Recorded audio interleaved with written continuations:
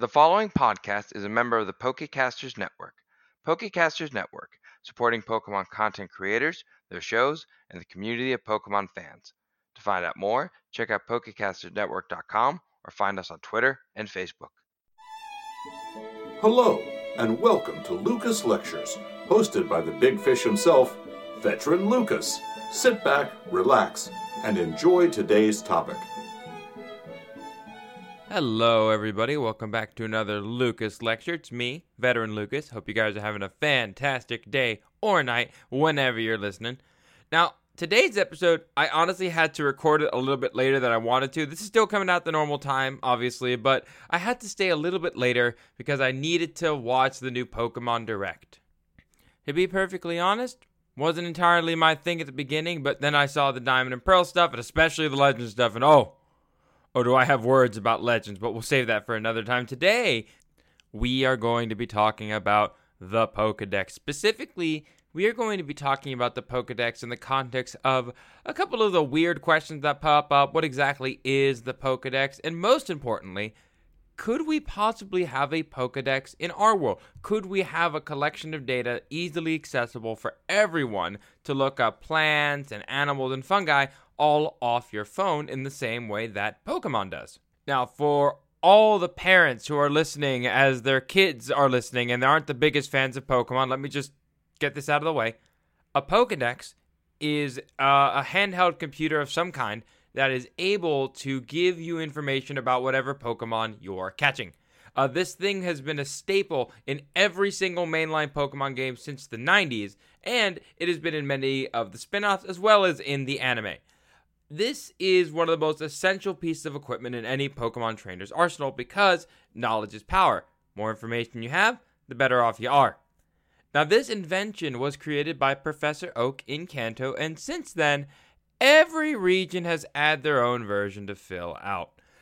Like tech in our world, people upgraded it a lot, people added new features to it, people turned it into a phone, people gave it different applications to it. Eventually, it got to the point where the Pokedex is practically alive because it's possessed by Rotoms. But no matter what, the Pokedex always had the same function. You want to be able to collect as many Pokemon as you can, so that way you can make sure you have all the information about everything in the region. Kind of got derailed with Galar, but we're leaving that controversy behind us. My favorite Pokedex design has to be the ones from Alpha Sapphire and Omega Ruby that look like the old Game Boy Advances. I loved my Game Boy Advance, and I like that in Diamond and Pearl, they also made it look like a DS because that was the console at the time. I liked their incorporation of that style to try and, mirror your own device, whatever you're playing with it. Really helps immerse the little ones into the game. Now, with each generation, we also got new entries into the Pokedex about the Pokemon themselves. Each region gives off its own description of the Pokemon and adds new information that can range from groundless and stupid to almost scientific. I especially love the one where it talks about how Lapras was brought back from being an endangered species. Sharpedo's one is exactly the opposite. It's super depressing how they used to be hunted, but Lapras always warms my heart. So with all that being said, one of the main questions I always ask myself when I'm filling out the Pokedex is, why? Oh, Professor Oak, why am I filling this thing out? Because if you really think about it, let's say you're walking to the tall grass with your first Pokemon, and you stumble upon a Rattata. You catch the Rattata. Much jubilation, much joy, your Pokedex bleeps to life and gives you all this information about the Rattata. I thought my job was to collect information about the Pokemon, but the Pokedex seems to have all the information it needs.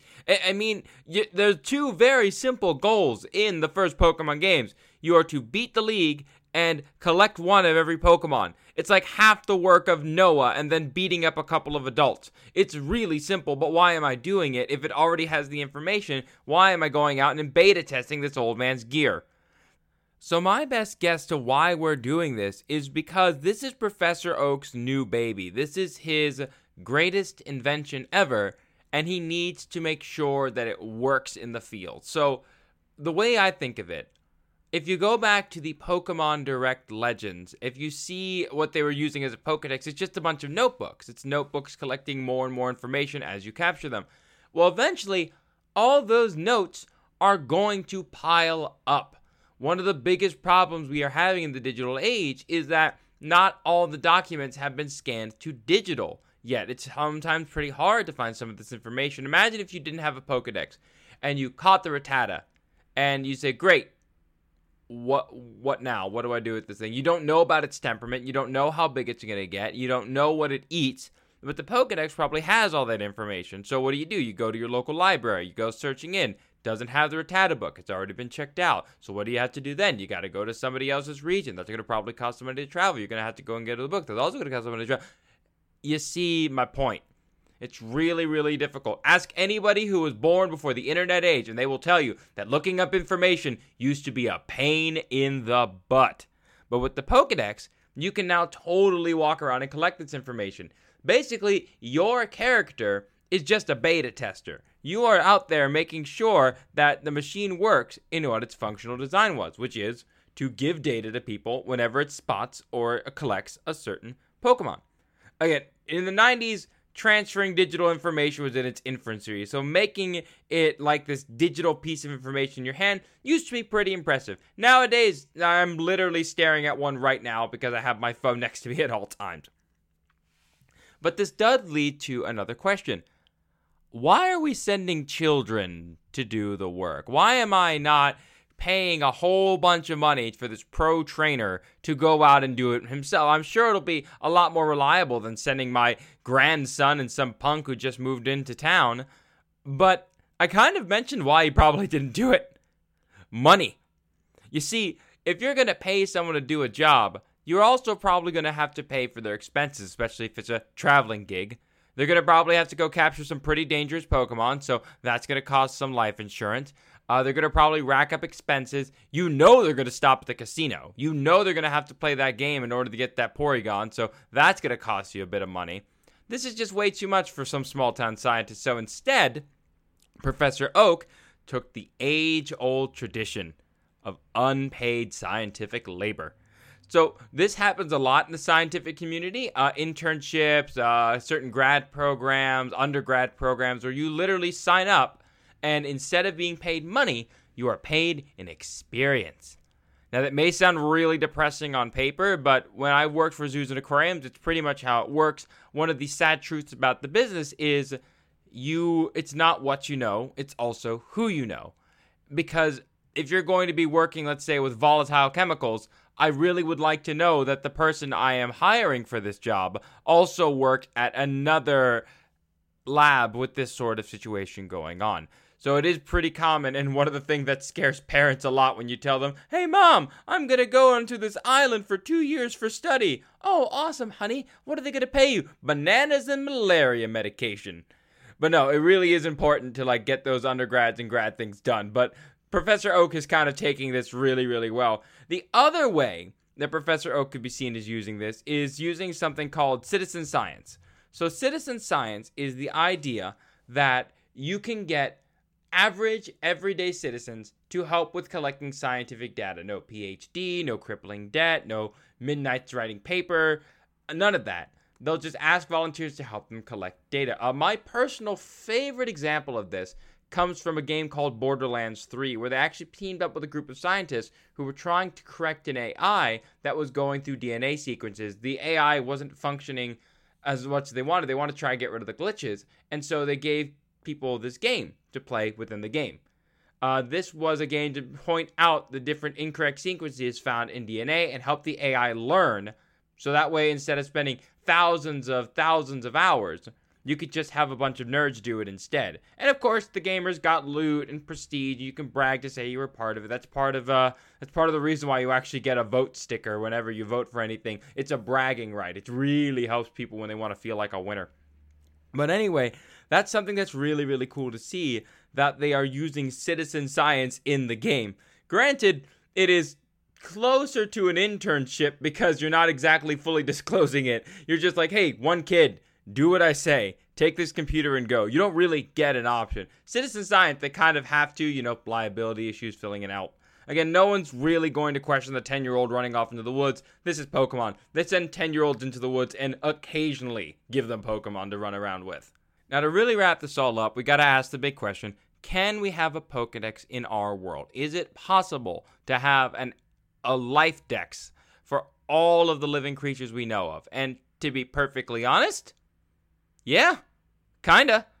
We already are getting closer than most people think. There is an app I know specifically called iNaturalist. It's the best one of its kind. Basically, what it does is you can go in, you show what area you're in, and it'll show you pictures that people have collected of the animals that are said to live in that area. So if you go and load it up and you're in where I am, Japan, where I tested it out, it showed me a picture of a bunch of animals and a bunch of plants that I'd seen just walking around my neighborhood, and I thought that was really cool.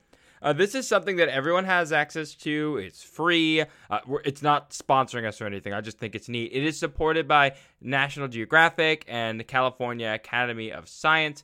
So it does have some really good legs and is, right now, the closest thing we have to a Pokedex. The downside is it's incomplete and uneven. In order for the app to work, you literally have to take a picture of the animal or plant. You send it in, and it has to be verified by somebody. And once it's verified, it'll be added to the pile of other pictures that have been verified. That all relies on human moderator verification. And if we wanted this thing to be as big as we needed it to be, we're going to need a whole lot more mods. The other thing that's really important to realize is that because of how people behave, certain animals are not going to get as much recognition. If I were to take a picture of a blue jay, the common blue jay in America, there's going to be tons of pictures with blue jays. We're going to know everything about the blue jay because it's a very common animal. With things that people don't like, with certain worms or certain grasses or weeds people just don't care for, that might be another issue where we have less information on it. Did you know that there is less information about hornets and wasps due in part because everybody kind of hates them a little bit? It's really fascinating how people's like or dislike for a certain animal can lead to us not knowing anything about them. What's really important to me, though, is that this sort of thing also doesn't have the right number of people for us to want the true Pokedex experience. We need more information, but there's only about 1 million people who have downloaded this app. And 1 million is a pretty good job for a science app. Nicely done, well spoken, well said, well done. But you kind of want a bit more. So in order to improve it, you would need to add some drastic measures to it. Someone who gave us an idea of just how drastic is a man by the name of Michael Blake. He led a paper out in 2013 called Biodiversity into Your Hands, a call for virtual global natural history meta collection. He brings up the frustration of finding a cool animal and wanting to know more about a plant or an organism and the info being difficult to track down. The problem is these apps are focused almost entirely on local naturalists doing the heavy lifting. They're not connected to like major scientific organizations who are dumping in all the info that they recently got and all the pictures that they recently got for people to learn more about. So what Michael suggested is that we need to produce some sort of meta collection using mass imaging technology and a global collaboration effect. You would need people internationally from all over the world to get together and help produce this technology, not just for the average Joe Schmo on the street who wants to know a little bit about the butterfly his daughter likes, but also for the avid scientist in the field who wants to know what on earth just made tracks through his sample, so that way he can make sure his experiments or his observations are done correctly. The technology is almost all there. The biggest thing that we need is going to be a better, faster means of verification. It's going to probably need a very advanced AI, but we're also going to need to have moderators go in for almost every animal species and make sure that all the data is correct, because information changes over time. Some animals like the panda bear have gone off the endangered species list, so all of those info cards gotta be updated in every zoo that has them right now. It's important to understand that science is changing, and so the app would have to change with it. The Pokedex does the same thing in the games. The Pokedex is constantly adding new information, and as frustrating as it can be to see, like, oh, this Umbreon shoots acid sweat. What? You'll see as it goes further down, as the Pokedex gets older, the information gets a little bit more reliable. You still see the acid sweat thing pop up every now and again, but for the most part, it improves. in this day and age, one of the complaints you see about science, the ones that people don't trust you when you talk as a scientist, is that, they just changed the rules, burn the masks, we don't need to listen to them, they're always wrong. And that is understandable. It's frustrating. Humans like dealing with absolutes. Absolute good, absolute evil, absolute knowledge. But science changes. It adapts. It grows just like you. You always have to be open to that new piece of information and be willing to change. Very hard for humans to do. But I feel we can do that. We've done more difficult things. We've survived worse plagues. We've survived worse efforts. And I think a Pokedex could help us out a lot more. Imagine a global collaboration, all the people coming together to collect all this information and put it together. I think it would be really, really useful, not just for the scientific community, but also for the local naturalists and to get people to understand just how much life is right outside their window. And that's pretty much all I have to say about the Pokedex. Yes, it is possible. It is not at its true greatness just yet, but I'm hopeful. I'm hopeful we can get ourselves a Pokedex before I die. Now, I do want to wrap up by thanking our patrons for contributing to this episode. I want to thank all of you guys for listening. I will tell you guys, we are getting real close to passing our benchmark from last year, the number of listeners. I need your guys' help. Please share this episode. If you like what you hear, tell your friends, leave a review. We read your reviews. This is how we make these episodes a lot of the time now, is we ask you guys for stuff and you give us some really good ideas. So thank you guys so much for listening. Have a wonderful rest of your day or night. We'll see you guys in the next one. Peace!